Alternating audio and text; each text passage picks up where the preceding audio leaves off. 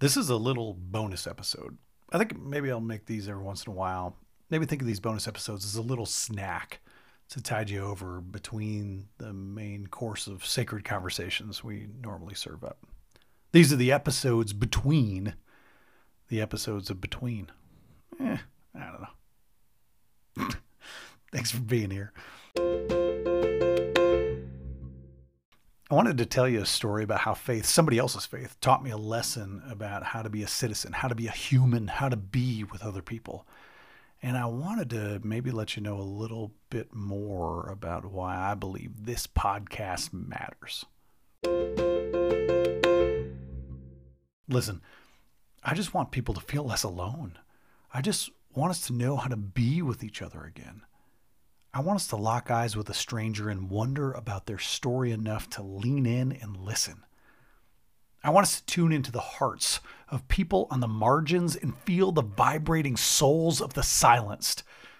I want us to connect again because I think the thing we all hope God might be can be found in that interchange. The emptiness we feel isn't inside us. I think it's between us. So bring whatever flavor of faith or spirituality you've got to the conversation. I'm pretty sure we could dig around in it together and find some ancient clues about how we're supposed to connect deeply on a soul-to-soul level with our neighbors and enemies and kids and parents and grandparents and coworkers and long-lost friends and broken relationships and everyone we encounter. That's all we're trying to do here. I think if we can get better at the space between us, everything else might heal. So this podcast is, about that. It's me curiously digging around other people's wonderfully diverse faith and spiritual lives to see if we can find clues about how we're really supposed to be with each other. The world is messed up and it needs us. The loneliness has left us languishing. Schools are getting shot up and nobody seems to be doing anything about it. Our political leaders seem to have left the station without us and they're driving the train in a scary direction. We need each other. We need to find each other again. I really believe this podcast matters. I believe in all the work we're doing within the Between community. I believe it matters. My name is Matt Matson. I'm the host of this podcast and the creator of Between, and I'm really glad you're here. Not long ago, I think it was June of 2022, I was on a business trip in Washington, D.C. I was there to be a keynote speaker for this beautiful nationwide organization that empowers young Jewish women with values like faith and honesty and humility. Since my talk wasn't until later that evening, I did what I often do when I have a free day in a city that isn't my home. I went for a long run. I love running. I'm a runner. This is what I do in my free time. I get excited by it. I know a lot of people hate it, but I love it, especially when I'm traveling. I get to soak in the culture. I get to see cool places from a different angle than you get to see them when you're like a tourist or just a regular business traveler. And sometimes I happen upon surprises.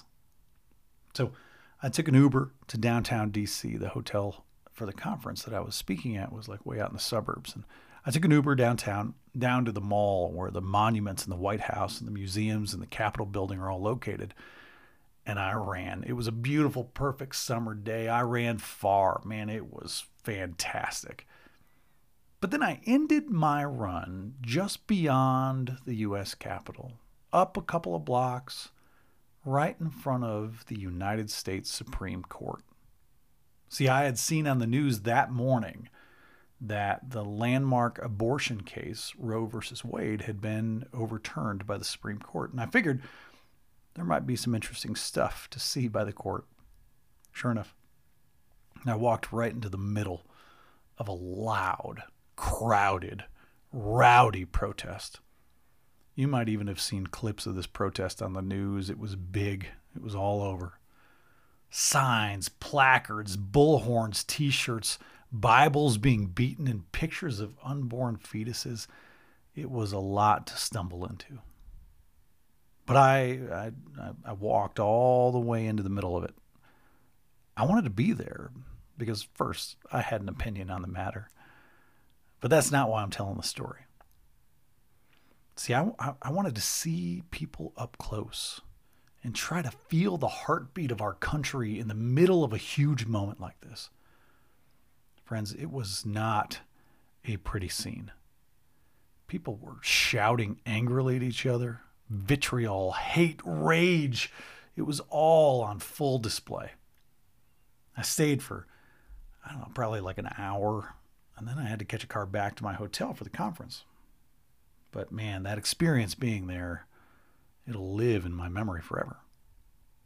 When it was time for me to speak at the conference, I happened to be presenting on a Friday evening. And as the sun was going down on that Washington, D.C. hotel, this group of Jewish women who had kindly invited me to deliver a talk on human connection also invited me to join them in a pre-speech Shabbat dinner. And I'll be honest, I'd never eaten a formal Shabbat meal before, so I loved the ritual of it. I had a young collegiate leader of this organization seated next to me who guided me through all the prayers and blessings and steps of the meal. She was a gentle guide. It was so sweet of her to be so welcoming and to be okay with my ignorance in that moment and to just truly invite me into the meal and the story and the symbols and the togetherness. Then, as we enjoyed each other's company eating together, and before I was introduced, there was a short speech by the leader of the organization. The speech was about Roe versus Wade and how the overturned ruling would impact the women in the room. She talked gently about the diverse political viewpoints that were in that room, that very room. She spoke softly about the pain so many people feel around this issue of abortion, no matter what side they're on. And she almost whispered as she offered a simple blessing of love for everyone on this day of political upheaval. It wasn't a political speech. It was a loving speech. It wasn't about the issue. It was about the people. There was no shouting, no signs, no bullhorns. But it was a protest. That speech. It was a protest against the divisions that are tearing our society apart.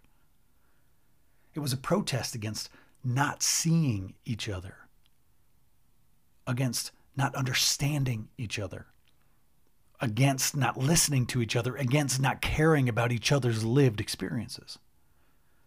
That soft, quiet, gentle, loving speech was not the protest that I had sought out that day, but it was the protest I needed to be a part of. I think we have a choice every day.